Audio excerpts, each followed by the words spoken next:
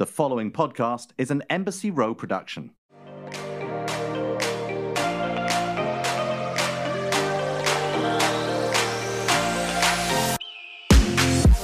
Welcome everyone to Scissoring Isn't a Thing. I'm Darren Karp, and as always, I am here with Liz Cully. Liz, are you hungover today, or are we good? Because last I spoke, oh my God, Darren, stop it! I'm calling you out. Sorry, you look pretty.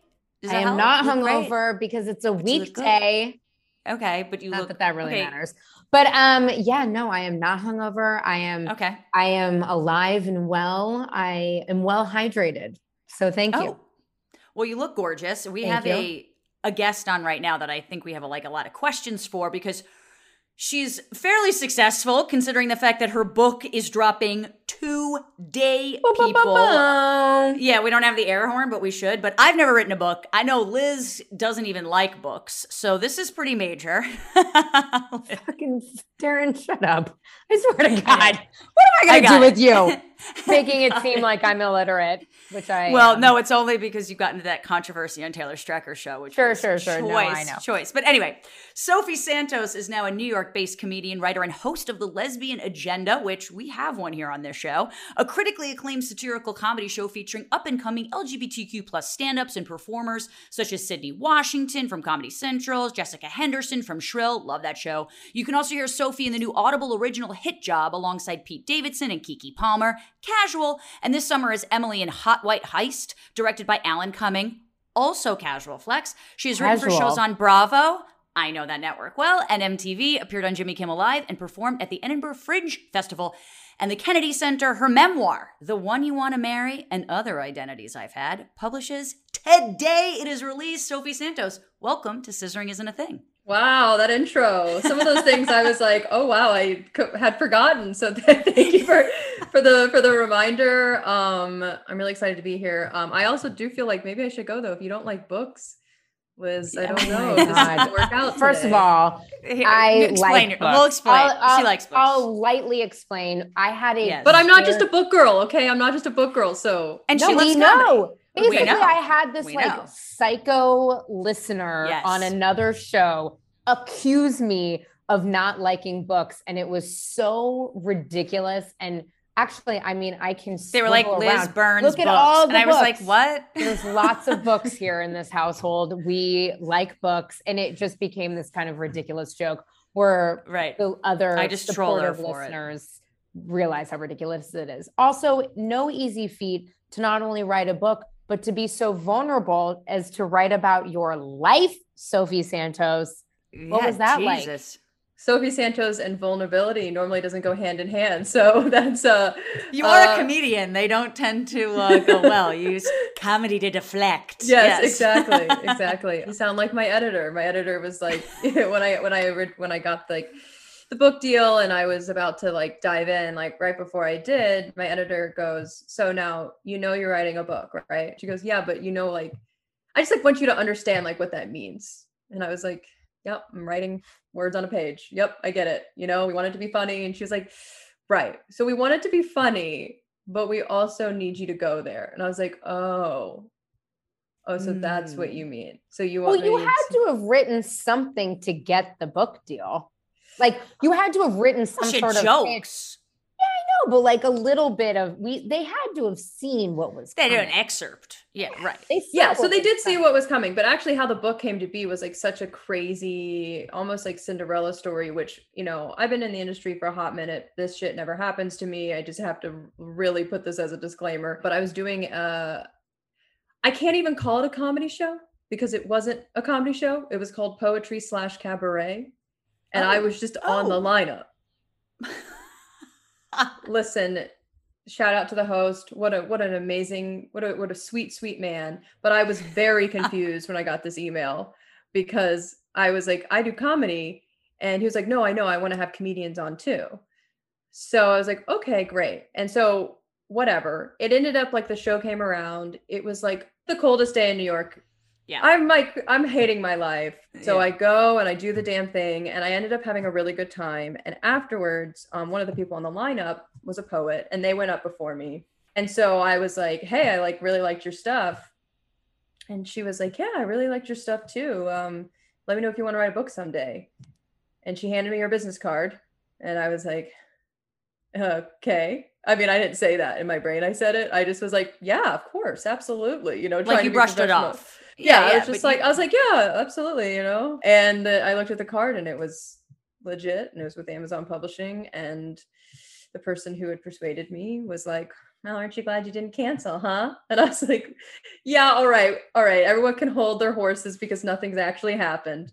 And I just sent her an email and we had lunch, and then it kind of just went from there. But I will say there was like a proposal, like, you know, I ended up still having to do like the book proposal thing. I did send in excerpts, you know, it had to go up like the ladder and there was like 6 steps, but that's how it happens though. Like the best are like the chance encounters of just like, you almost don't even think twice, or it's something you think that you don't want, or you never knew that you want until the timing is right. So I kind of love that. Now we have the synopsis of the book. And, you know, I could make you do it, but I think, you know, the title kind of really describes it all. But essentially, and let me know if I get any part of this wrong, because I'm going to kind of try and paraphrase here. You know, you were sort of grew up this army brat, if that's kind of the right word, you know, transferring all from schools. You're a Filipino Spanish kind of background. So you kind of, as you said, you grew up in 99.6% white communities, which seems pretty white if I know math. And that seems pretty white. And you're kind of having to transform to kind of fit in. You know, you're not white. And so kind of fitting in all different types of, from being a sorority girl in the South to kind of being this misfit tomboy. I certainly am a misfit tomboy. And, you know, you kind of realizing in your 20s of who you really wanted to be by watching, you know, lesbian YouTube clips, which makes perfect sense in your bedroom. And you kind of set off this journey to your lesbian puberty, as you call it, into your New York comedy career. Is that an accurate portrayal of what the synopsis is? Did I miss anything pertinent? No, what the fuck was that? No, that was it. That's it. Yeah, I mean, it was basically, so the title of the book is The One You Want to Marry and Other Identities I've Had. And it was me going through these really drastic phases. And I split the book into 3 phases. And the first being like my early childhood, where I was like this misfit tomboy, I played tackle football. And then when I went through puberty, I became just like super girly. I think obviously heavily influenced by the culture. At this point, we're in Alabama. We're in like the deep South. Wow. That's deep. Yeah. I mean,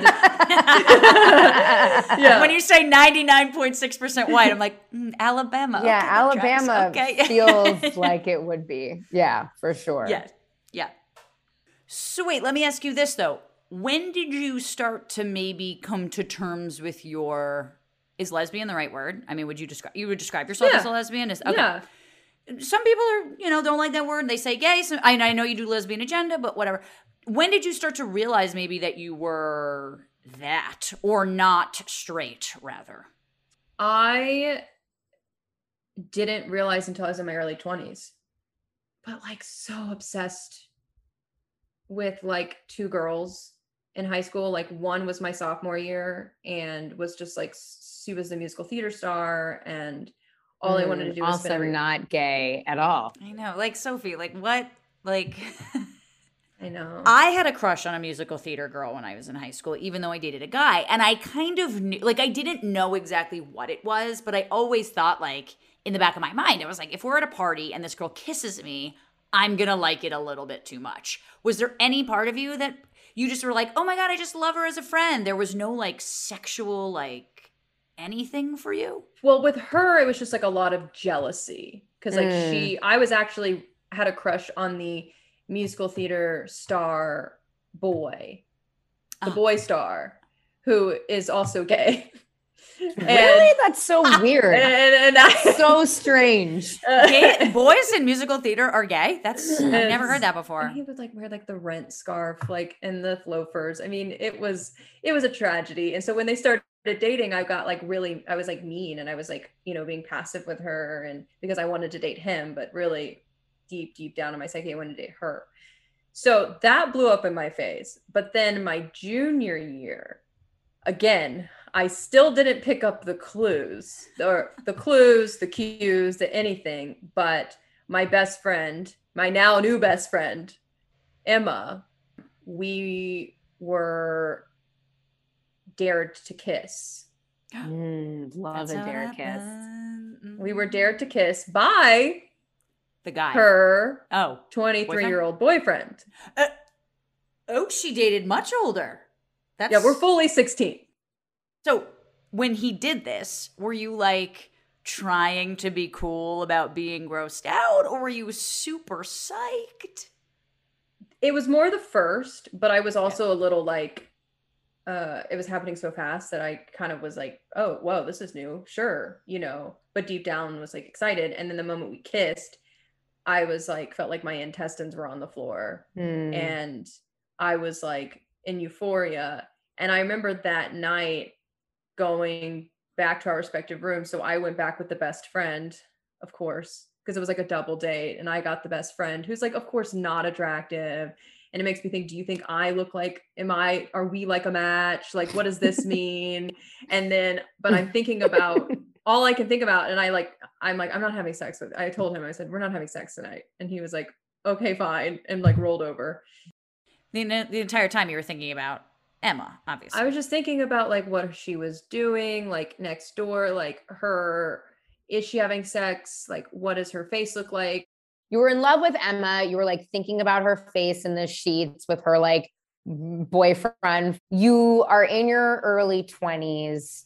Did you have like a kaboom, I'm probably not straight moment? Or was it like, all right, like fine. Another girl like kiss you? Yeah, or like what happened? Okay. Brought you out. I was at Alabama, the University of Alabama. Right. Roll Tide. Seems very gay friendly. No. Super gay friendly. But yeah, so I was at Alabama and I was in a sorority. Oh. But the whole thing was like, they were like the top sorority on campus. Like they were like had top grades for That's 20 a big deal. years. Yeah. And they only picked girls from like Birmingham and Huntsville. So the fact that I slid in there, it's like, and the fact that I slid in there as a person of color, which there's so many questions that I have, but to speed that up, I was there and I was really trying to commit to being a sorority girl. And the nickname of the sorority was the ones you want to marry. That was like that's what the frats called us on campus. Wow. That makes sense. So, and that's the name of the book. I get it. Yeah.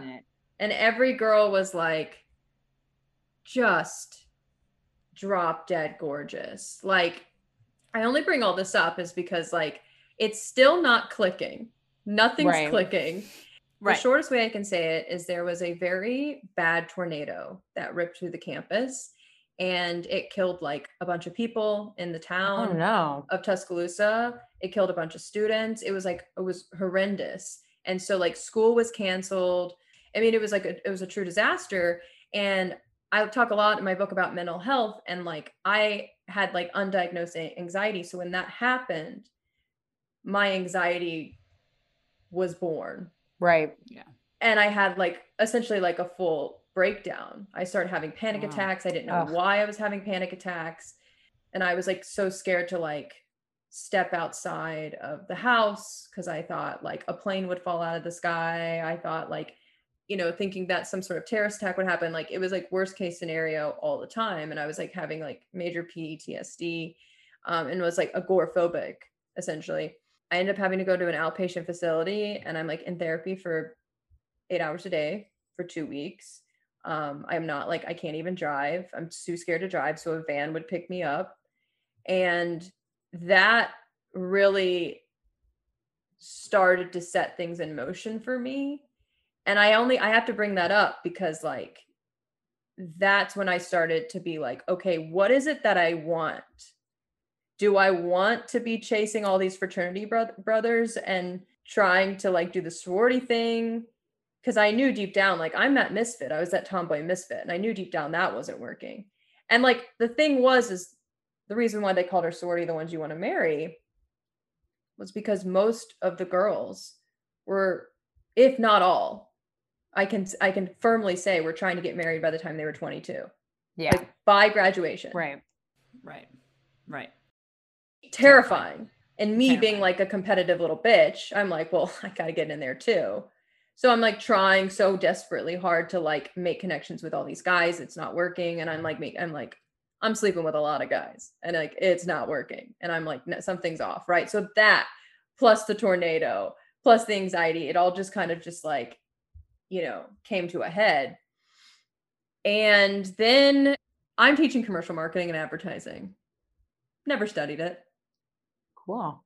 I love when unqualified people teach commercial advertising and marketing. Yeah. So just think about your childhood, all these kids who were teaching you curriculums.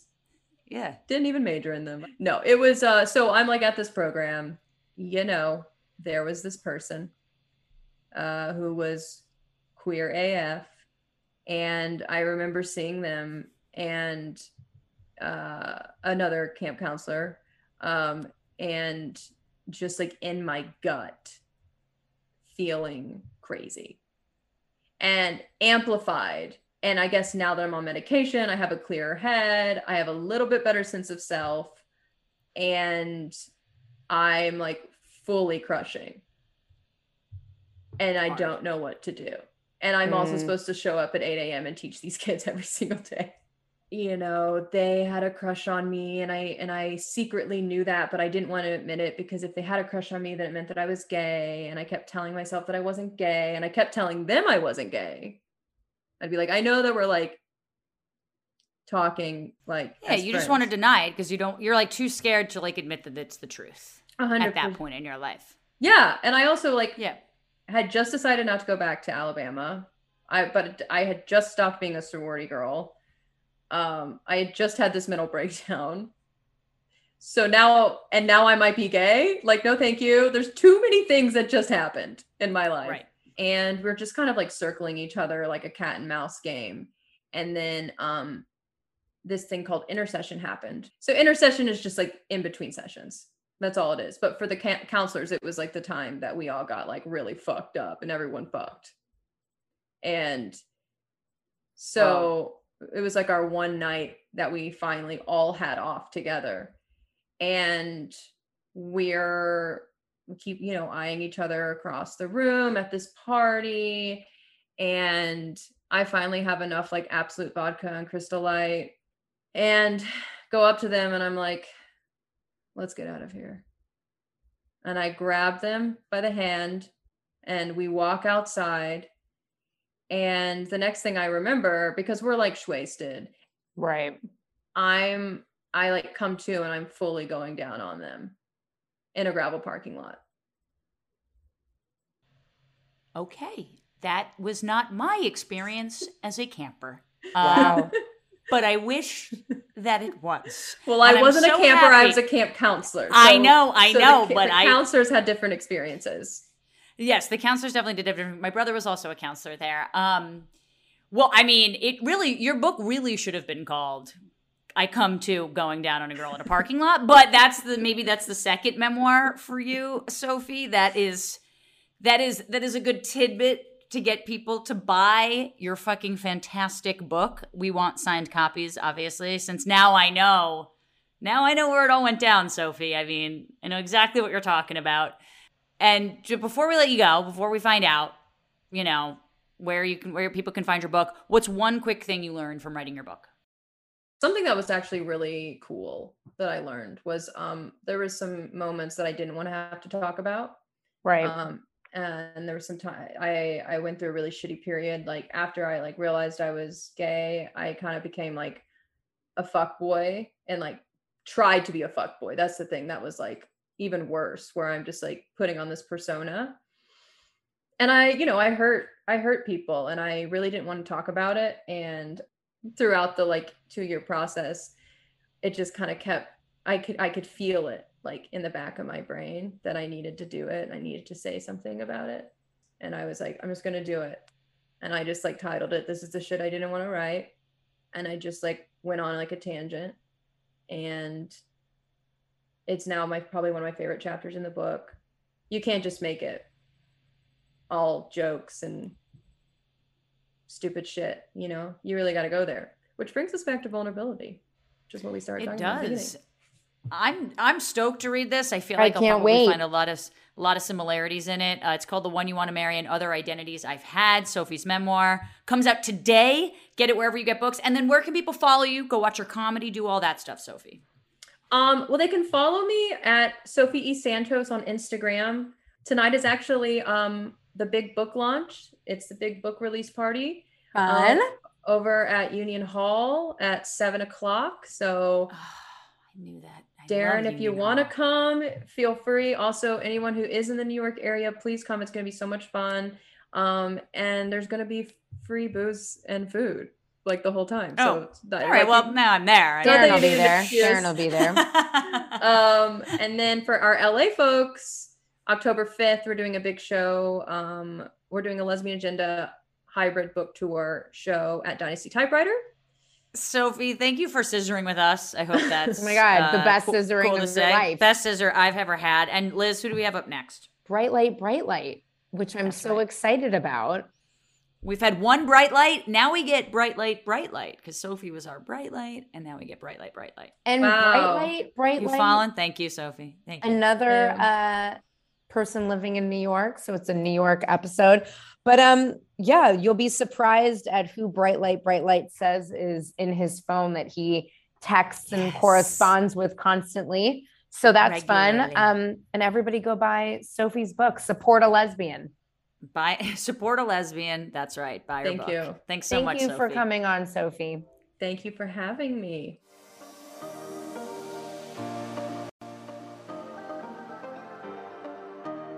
All right, everyone, welcome back to Scissoring Isn't a Thing. Liz, I took this over for you because you always seem to fuck it up every week. It's okay because it's your birthday coming up. So there's, it's okay. I will allow this to happen, even though it's going to be off kilter. Just know in the future, when this episode airs, it was Liz's birthday and I did something nice for her. But welcome back to Scissoring Isn't a Thing.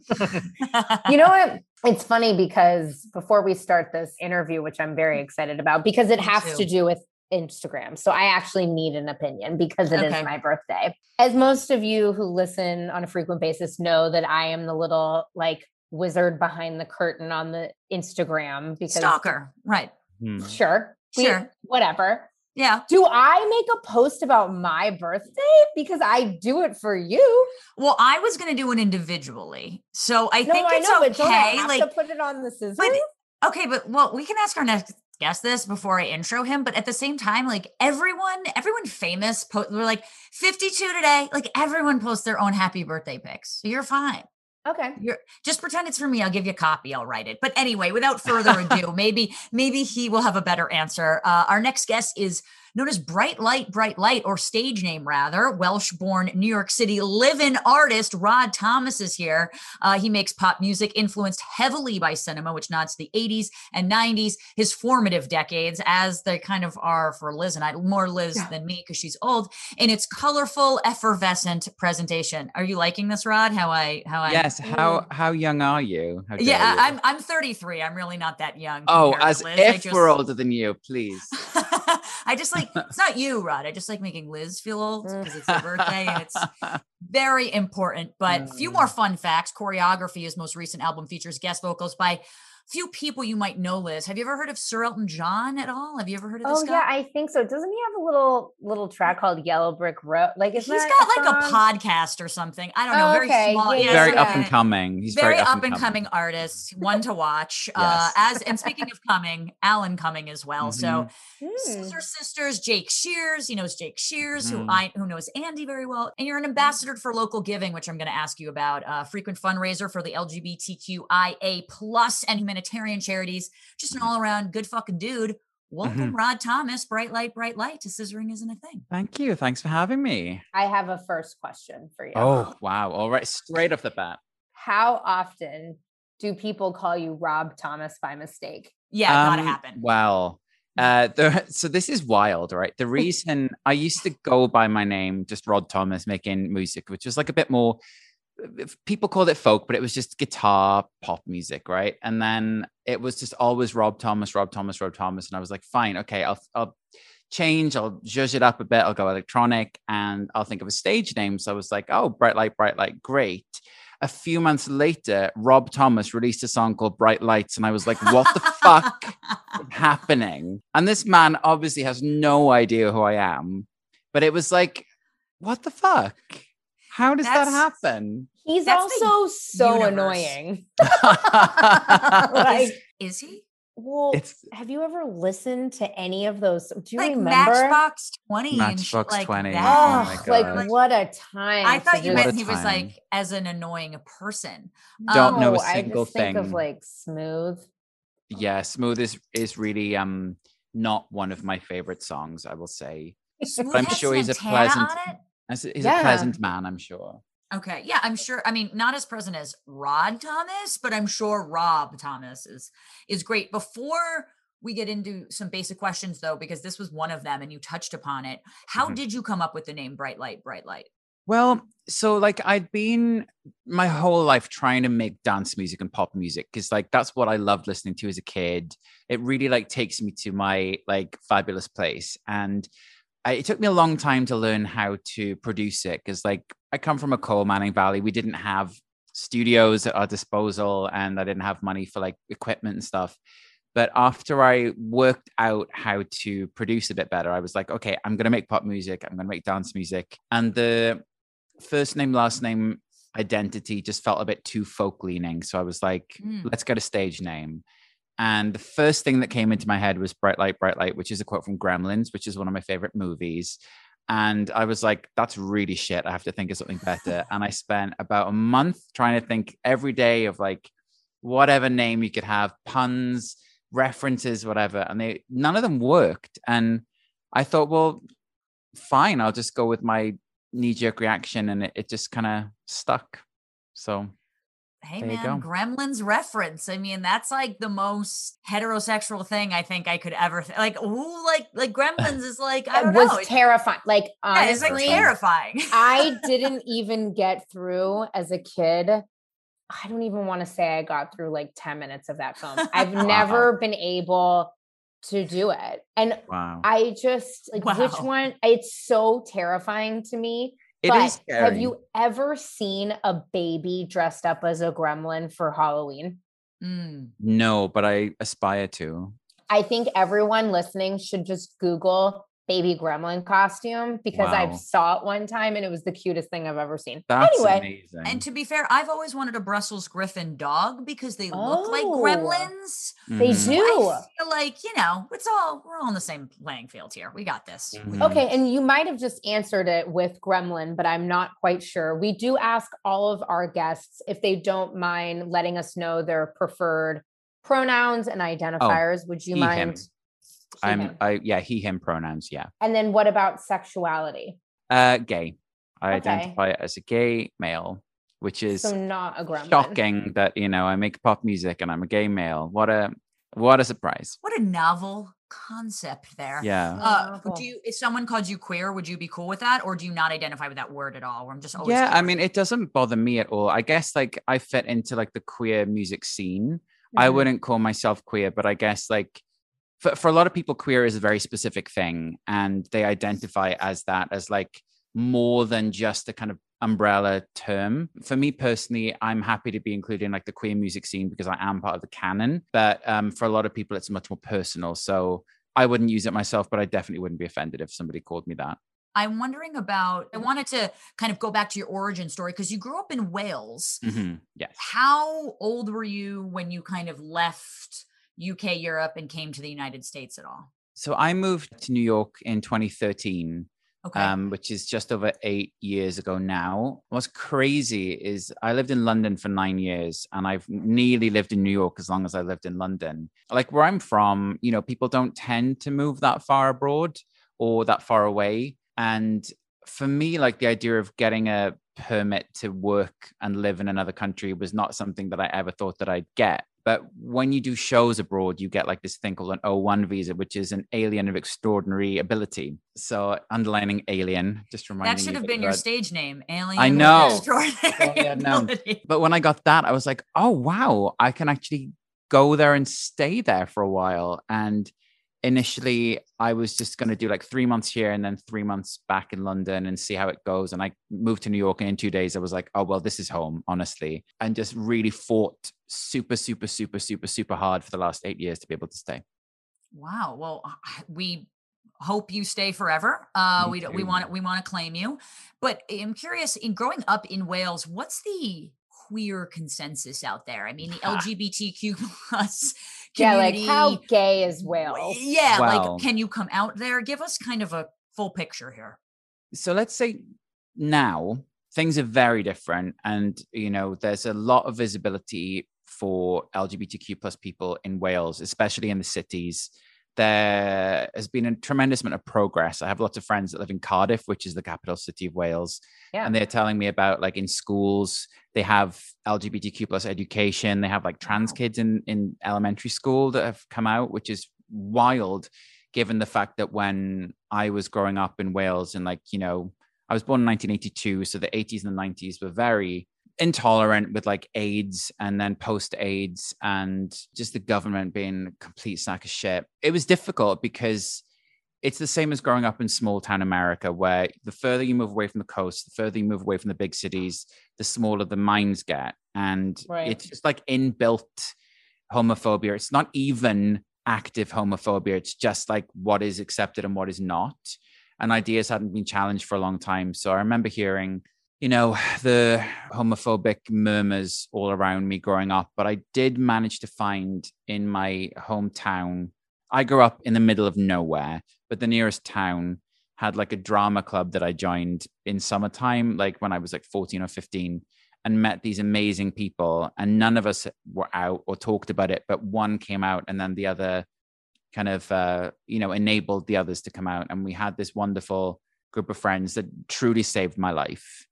And then, at least now things have moved on, but it was not a tolerant place. And it's crazy. The interesting thing is, like, if you look at history, there were quite progressive movements. Like the film Pride is about the uprising of like gay rights activists in the Welsh coal mining valleys, which happened like a long time ago. But that momentum didn't quite move on, because similar to a lot of like ways that like Trump counties are very right wing, it's like they're forgotten about.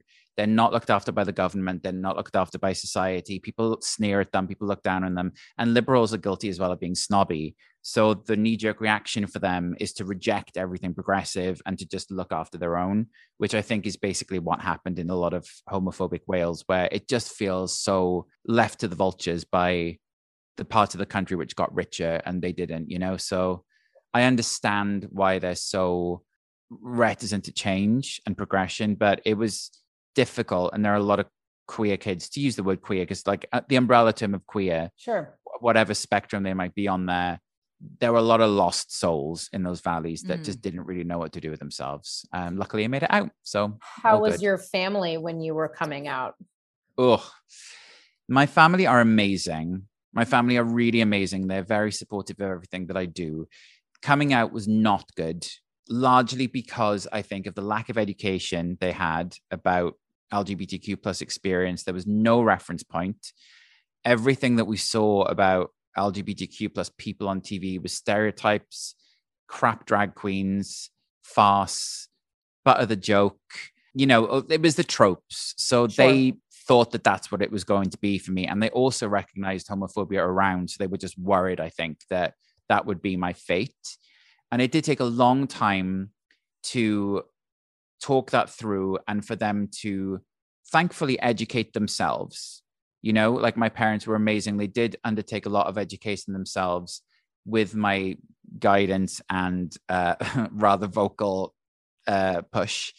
But they're amazing people. And it was important, I think, for me and for other people to see that even liberal people who are very good souls, really good people, struggle with a life and an identity that they just don't know anything about. Sure.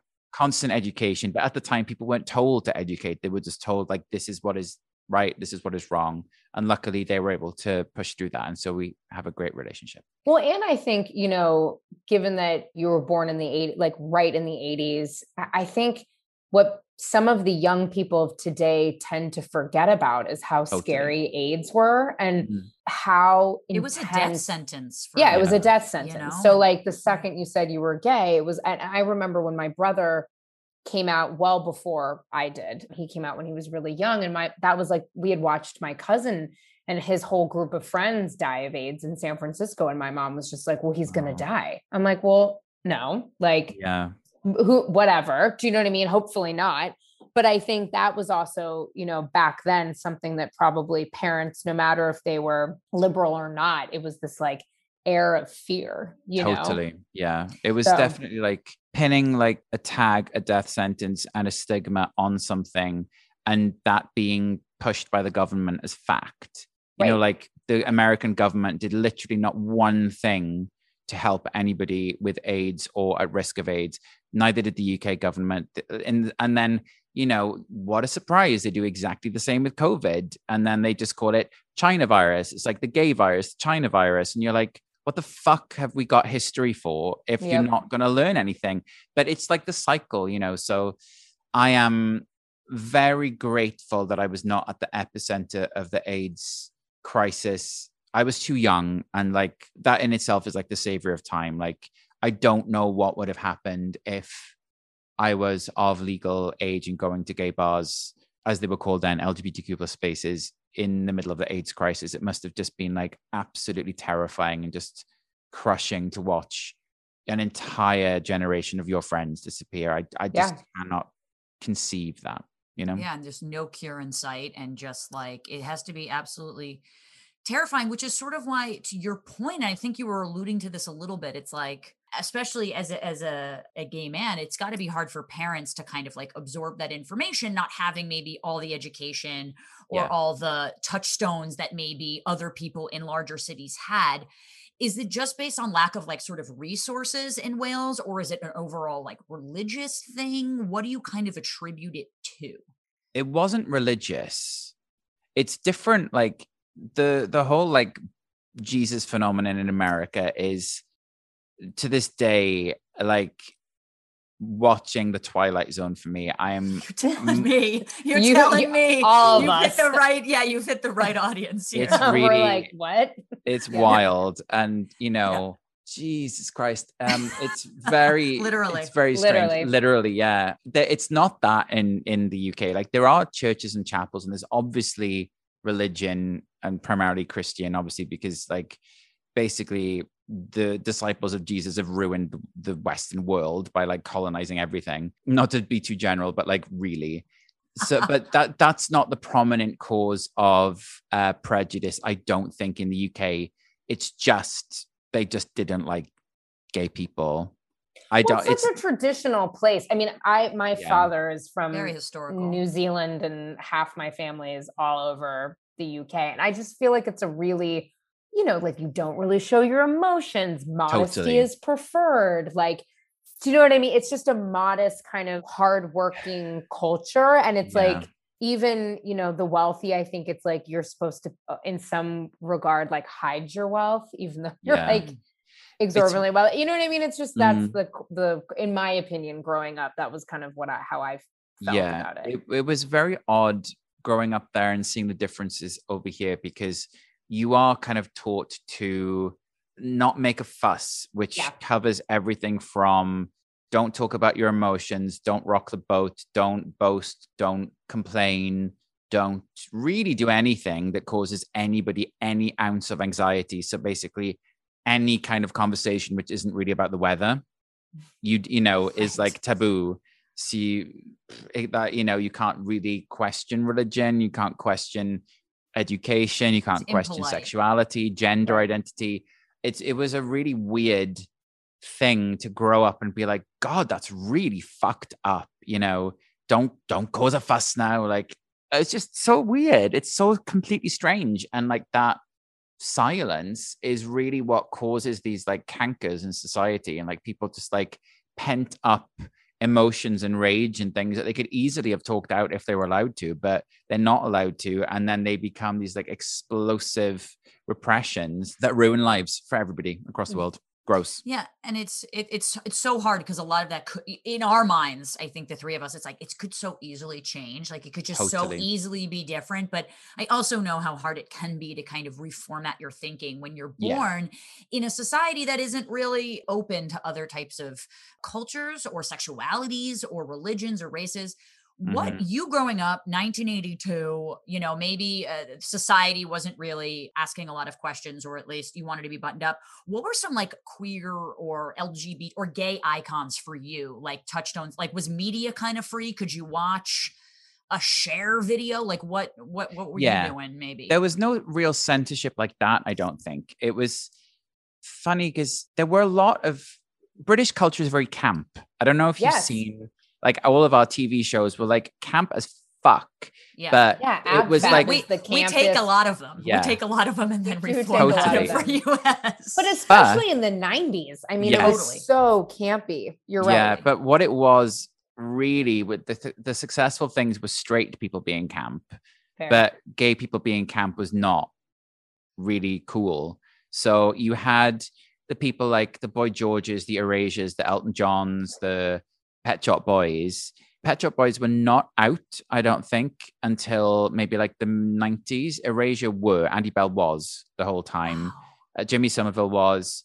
Boy George, I am not entirely sure. But really sort of Andy Bell and Jimmy Somerville were the only like really out proud advocating vocal people. Pet Shop Boys were a bit more covert, but let the visuals talk for themselves. And then you had like super camp songs. And then pop production in the UK, like the pop songs in the charts were all so camp, like the Stock Aitken Waterman, Kylie tracks and Sonia and Sanita and all these things. But they were kind of for a gay audience, but they were not by queer people and they were not starring queer people. So it was sort of like this weird thing. Like you could look at pop culture and be like, how on earth can you be homophobic? But the people in the limelight weren't the gays. So it was kind of odd. It was sort of like appropriation, really, is what it would be called these days, if anyone had the balls to call it that. But then we had this really monumental thing. You've heard of Queer as Folk, right? Of course. The TV show. And I watched the original one. Yeah, the original one was primetime television, which is mind-blowing. And in the first episode, there was a rimming scene between like a 30-something-year-old guy and a 15-year-old boy. Henneman. And it was like, what? Like absolutely wild. And that really changed everything. And it did anger a lot of people, but it did start conversations, I think. And it's by the same guy, Russell T Davies, who just did It's a Sin this year, that was talking about the AIDS crisis. So, you know, things did start to open up a bit. And then in the 2000s, it was quite different because the Scissor Sisters, who you can probably see above me somewhere over there, they blew up in the UK. They had huge hits. Their first album sold like 2 million copies. And they became like the biggest selling group in the UK as like an American import. And when they became famous, then it kind of made it okay to be LGBTQ plus in the mainstream again. Again, you touched on this, but appropriation in sort of that term, because you know, NME, for those Americans who might not know, New Musical Express, which is this, you know, British publication, they pinned you as the boy Robin, an all but name. And Robin, at least to me, is a queer icon, or at least in the LGBTQ lexicon. And yet I am not confident she is queer herself. I could be wrong. Right. She's not, right? But she has sort of been the symbol. How do you feel about someone who isn't, but representing people who are? I'm fine as long as they vocally advocate and they vocally push for our rights. I do find it a bit disappointing that the LGBTQ plus community does not accept or doesn't amplify actually LGBTQ plus musicians in the way that it does the female straight icons.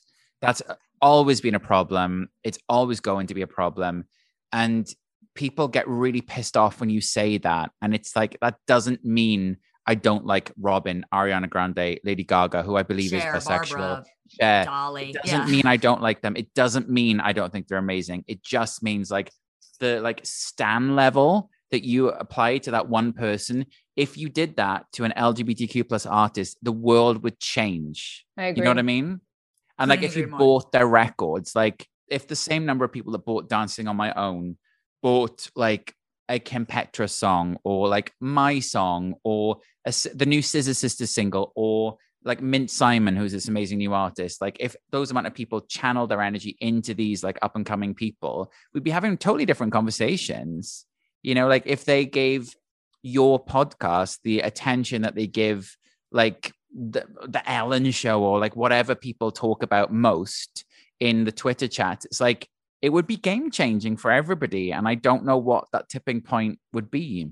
I know, it's weird. Well, I mean, it's very, very well said. I mean, it is interesting. Like, we kind of don't really always take care of our own. However, it's interesting, I think, even in the subsections of the LGBTQIA plus community, right? Like, I think we can kind of see this trend of gay men, or identifying gay men, kind of idolizing the Madonnas and the Lady Gagas, etc. And then sometimes in the lesbian community, we get like really deep on Katie Lang. Not as much anymore, but you know. But you should do, because she's fucking iconic. Or Brandi right Carlisle. Above me. No, right, 100. Yeah, I think Brandi Carlisle. But we do sort of sometimes, you know, take care of our own. And then what I'm really also loving is really seeing the queer Black community really starting to rally around people like Chika, who's amazing, and Kehlani, you know what I mean? Yes. Which is great. So I think we're like, it's like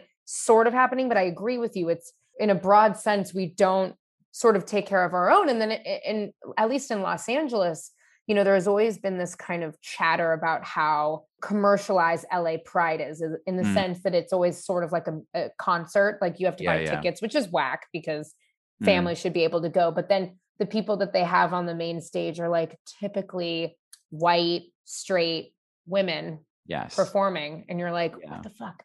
Not that we shouldn't support white, straight women, but it's also like, how can we, again, use our voices to amplify others? Speaking of big artists or queer artists, how did you meet Elton John? Well, can you talk us through? Yeah, I can. That's not like that's not a casual. That's not like a casual flex. Like, it's not like, it's wild. The flex. It's the flex. Yeah, it's wild. So, years and years and years ago, like maybe go back to 2007, 2008.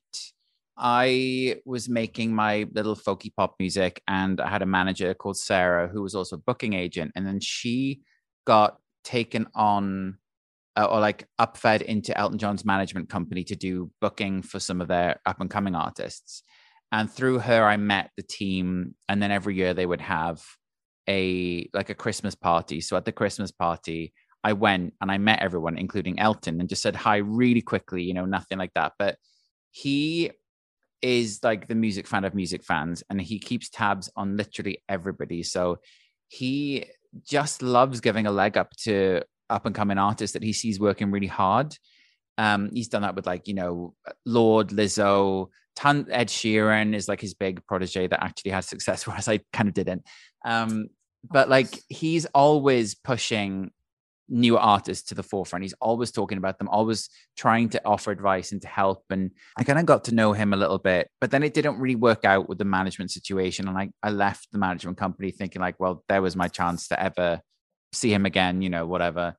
And finished my first record and put it out independently. And it got this amazing review in the lead magazine in the UK, Q Magazine. And he phoned me and was like, oh, I just saw the review of your album. Like, I was on like, your cell phone? Oh my God, on my cell phone. Yeah. Cause he has everyone's numbers, all the artists that they manage. How? You gave it to him? From the management company. Yeah. He asked the managers for I'm asking a lot of questions here because this is wild. Okay. And then the week after, when the album, where were you when you got that phone call? I was in my living room. Were you like, what the fuck? Was it like an unknown number and you picked it up and it's like, hi, this is Elton John. Yeah. Were you like, for real? Or were you believed it? We had previously spoken on the phone. So I did know, I knew what that, like, there was only one unknown number that I ever had, but it was always like checking in and like advice. But this was like, oh, I've done something right. You know, after like the company not really believing the songs that I was writing, not him, but the company. Sure. And then he was like, come over for lunch. So I went to his place for lunch. Lulu was there, obviously, wild, insane. And then I think because he'd validated the music that I'd made, I was finally able to talk to him as like a person that wasn't terrified. Sure. And I'm ridiculous. Like you can probably tell, I'm just like this lunatic man. And I think he just thought that I was hilarious and just kept me round. And then over the course of like the next year, I was like writing demos and talking to stuff and going to shows with him, and like went to a festival with him and was playing him some of the demos. And he was like, we should do a song together. And I was like, well, fuck me. Yes, of course. And I sent him the song, which weirdly, I was at the piano and I finished writing it at my piano 5 minutes before he called me the first time. So I played him the song and he's like, yep, I love it. And so we recorded that song together. And then I went on tour with him, did 57 shows opening for him around the world. And we're still really good friends. Like we email at least once a week. He's really the kindest person that I've ever met. I have a really fractured relationship with the UK music industry. Like there are some really shitty fucking people in that industry. And he is the person that has been the most supportive and the most kind to me. And he's like the busiest man in the world. Like, how is he the one that is like emailing when I have a release? He's the one that sees what these artists are doing. He's the one that's like, have you heard this remix on SoundCloud? I'm like, oh my God, if only people who actually had the means and the time to help new artists bothered to do that. Like, it's wild. He's amazing. He's absolutely amazing. It's one of the best shows I've ever seen, by the way. He's amazing. Like, he's awesome. Just announced he's going on more tours, but I haven't seen if he's coming to the US. Do you know? He is, yes. So he's doing the US next March, I think, something like that. Let's should go. I'm dying to go. I really want to go. Let's go. I want to just take a moment to like realize, and I know we've only talked to you for 30 minutes, but like you're talking about coming from like a coal mining small town in Wales to literally having Elton John's number and like emailing with him once a week. Like, do you ever just stop and kind of like take it all in? And for any other potentially queer, gay, non-binary, all of the spectrum of queer has to offer, anyone that's living in another maybe similar type of situation that you grew up in, what's sort of the best advice you could give to some kid like that? My best advice would be kind of like 2 or 3-fold, I guess. Like when you're making your art, whether that's music, film, visual art, fine art, whatever, make sure you're doing something that you really believe in and that really like feels like it comes from you. I think the stuff that I was doing initially, because I didn't know how to make dance music, didn't really feel like me. Like it felt a bit held back.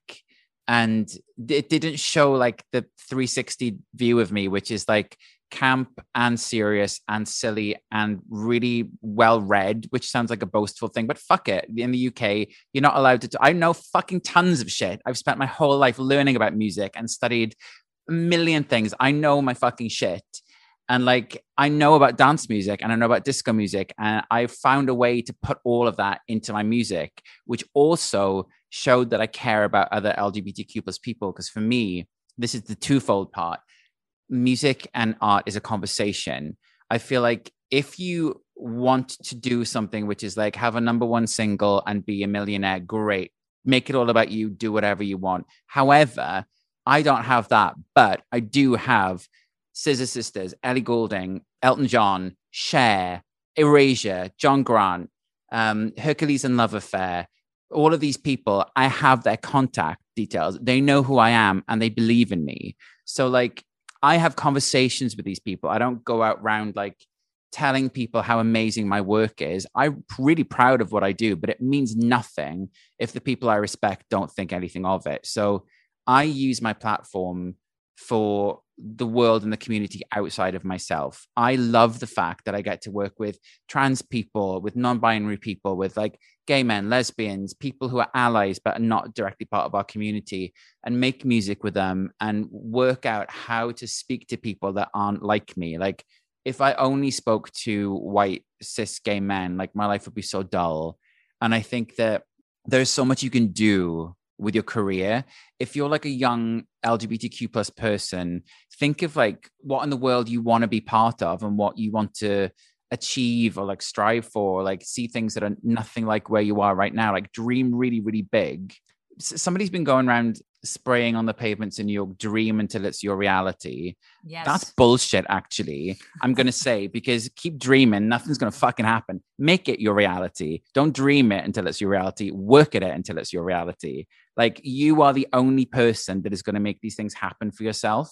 Like, you have to work really, really, really hard, but you have to enjoy it, which is why I say make art that's very true to yourself and shows off like who you are, not what you can do, but like who you are. You know, I want to buy an album and I want to know who this person is that's singing, which is why I love like the Grace Joneses, the Laura Mavulas, the Moonas, the Donna Summers, you know, all of these people, even like Ace of Base, for God's sake. You knew exactly what you were getting when you saw the albums and heard the songs. Like, I want to feel like there's something beyond the production and the music. And I think if you make stuff which is genuine and has that layer of you written into the tapestry of the art that you make, people will care and people will come to you.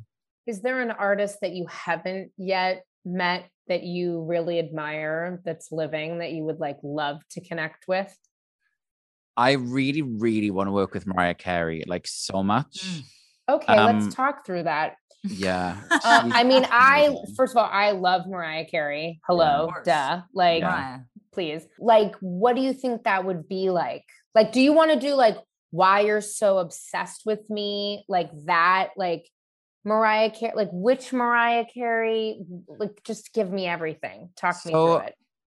I really love the last 2 albums that she's done. Me, I Am Mariah, The Elusive Chanteuse, which is the best album title in the world, and Caution. I think they're both super cool. They're really current and really fun, and definitely didn't get the PR that they deserved. I love what she was doing with those. Like, voices sound great. The songwriting is super cool. Production's great. I'd love to do something like fresh with her, but with like throwback moments. I love that she still loves disco so much. You can hear like the samples that she uses, like they're so shrewd, like the Imagination sample on the Emancipation of Mimi tracks, the disco strings on You Don't Know What to Do on Chanteuse. Like, her Rolodex of musical knowledge is like so dense and so well curated. I would love to do something that really deep dives into like the tracks that she loves and do something really fun and fresh that just like shows how fucking funny and cool she is. Like, I really want to do something like super brilliant with her, and then also do like a really like gross dance remix of it so that basically people dance to. Yeah. Hell, I'm already buying that song and album, and I think Liz and I will be definitely first customers. Is Mariah's a queer icon? She's definitely a queer icon. Yeah, definitely. I mean, and she's always been an ally. Yes. For a long time, right? Yeah, she is definitely. Yeah, she's been an ally. She's like one of the ones that does talk a lot about LGBTQ plus rights, and she, you know, she's been very vocal, I think, and she's been very present. And she's also one of the people, I think, post COVID, who's been using their platforms the best in terms of social justice, social awareness. Yeah. It's been amazing to watch her, you know, really bounce back from just like the levels of ridicule that have been like thrown at her over the years, to start talking about mental health, start talking about social justice, use her platform like really unabashedly to just like talk about things that she really thinks matter.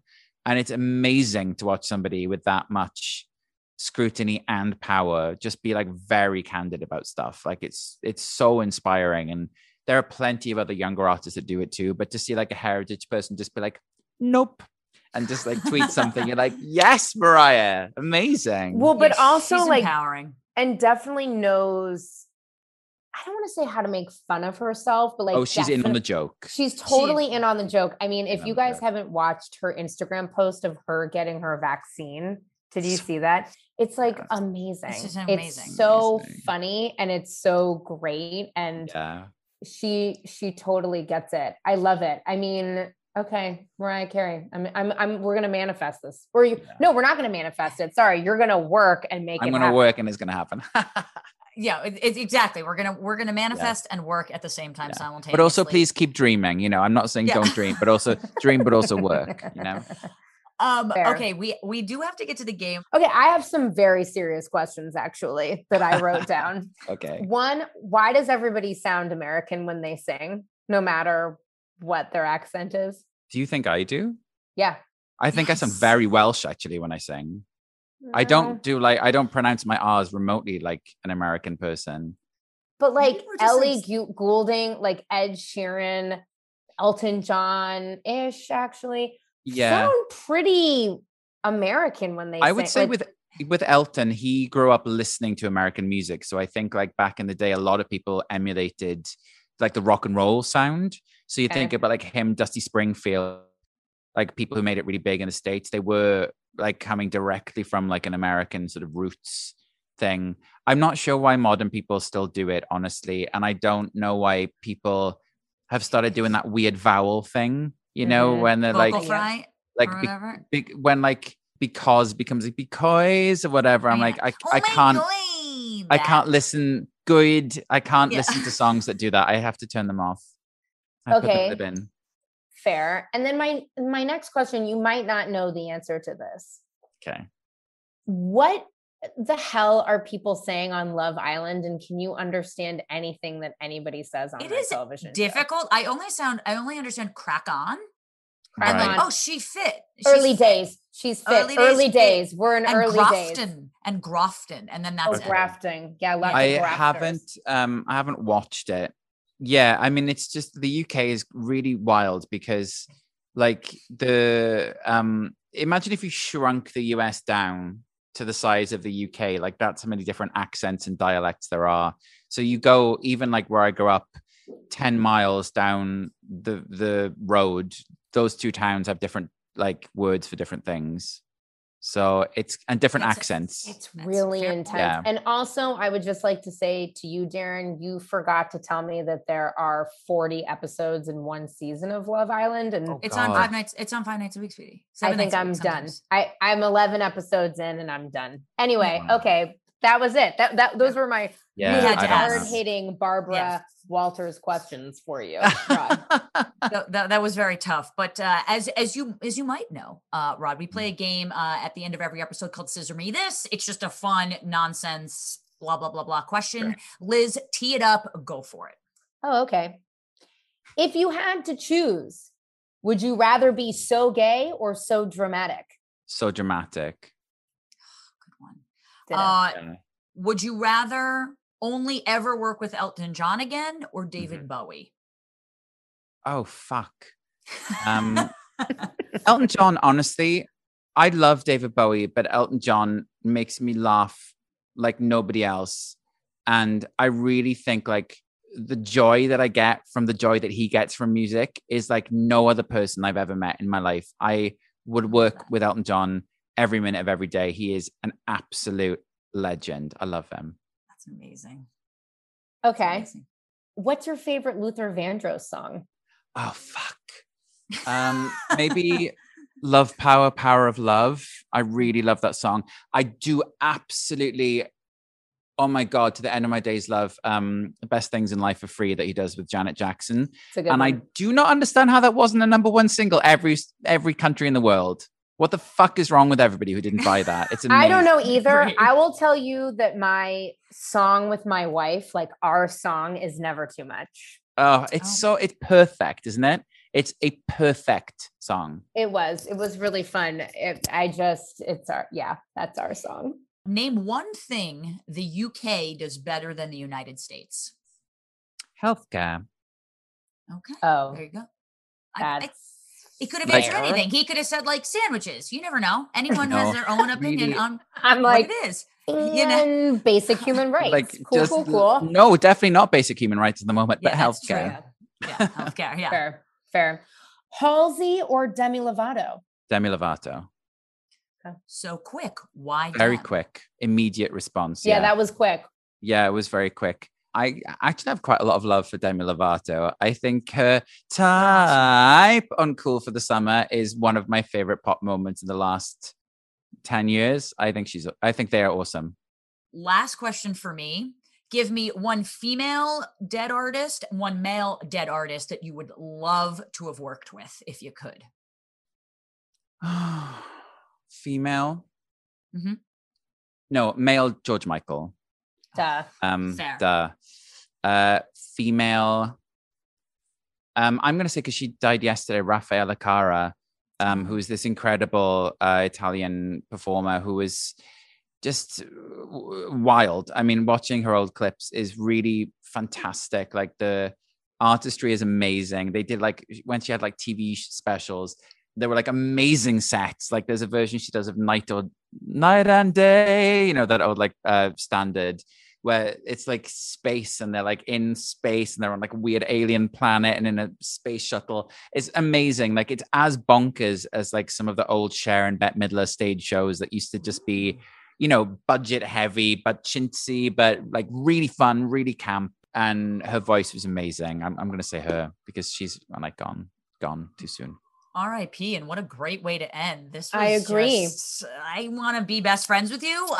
You can be. Come back to New York and I'll take you for a drink. I would absolutely love that. Rod, by the way, do you get told you look like any celebrities, especially with the stash? I am going to deduce that you are going to tell me I look like somebody from this leading statement. It like is in my mind, but you're also kind of like minimized on my Zoom so I could see it. Right. And I don't know if it's going to be accurate, but I was just curious if anyone ever told you that you look like somebody in particular. I've had a few things. Like, I mean, somebody told me at a festival once I looked like Brandon Flowers, which I thought was quite random. That's very random. Okay, yeah, it was very random. I was thinking like a touch like Jason Sudeikis. Just a touch. Oh, yeah. Do you know what I mean? Do you know what's weird? Lots of people have said that recently. I don't really know who he is. Okay. He's Ted Lasso on Apple TV Plus. And he was on SNL. He was Olivia Wilde's partner, but Olivia Wilde is now with Harry Styles. So. Wow. That is wild. It's a compliment either way. He's very cute. So it's not good. I'm glad it's not some like I also allegedly crashed his birthday party by mistake, and it was mortifying. And that is a story for another time where I lied to the security and said my name was on the list and thought I was walking upstairs into a massive party. And guess what? It was 10 people. Wow. And it was really fucking awkward. So I'm going to tell you something that will make you feel less awkward. Okay, Two people I know, this is a difference between the UK and the US. A fancy dress party in the US is black tie, correct? Right. Yes, I would say. In the UK, a fancy dress party is costume party.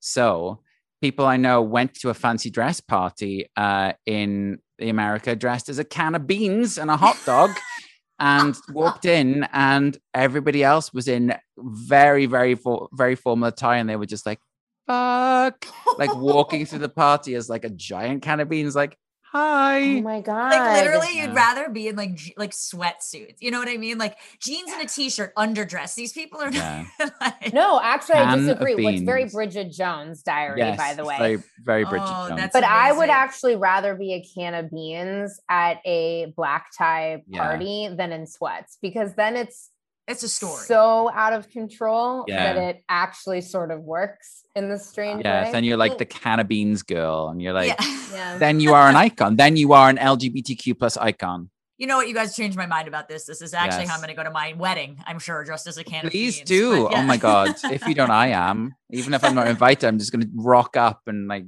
just be the can of beans. That gets you an invite. Rolling down the aisle. I'll drop you a pin. Exactly. Well, Rod, before we let you go, where can people find you, listen to your music, follow you, give us the stuff? So if you want to follow me on socials, it is at BrightlightX2 on Facebook, Instagram, YouTube, Twitter, all the kind of usual things. I also run a little collective record label called Yas Queen, which is YSKWN. So if you look that up, I do a playlist for Spotify and stuff, which is uplifting up and coming LGBTQ plus creators, and YSKWN.com. I have lists there of like LGBTQ plus charities across the world where you can go for help and support or donate, and connecting queer creators with each other as well. So feel free to drop a line on any of those platforms. I love this, man. That's it. Well, apparently we do nothing for anyone but ourselves, but you can follow me at Listen to Liz, Darren at Carpe Darren, and Scissoring Isn't a Thing, which is a fun little follow. And that's SIAT podcast. Yes. Rod Thomas, not to be confused with Rob Thomas. Thank you so much for finally joining us on. Thank you for having me. It's been really fun. You are the best. Thanks, Rod. And hopefully I'll see you in real life very soon. I hope so. I hope so.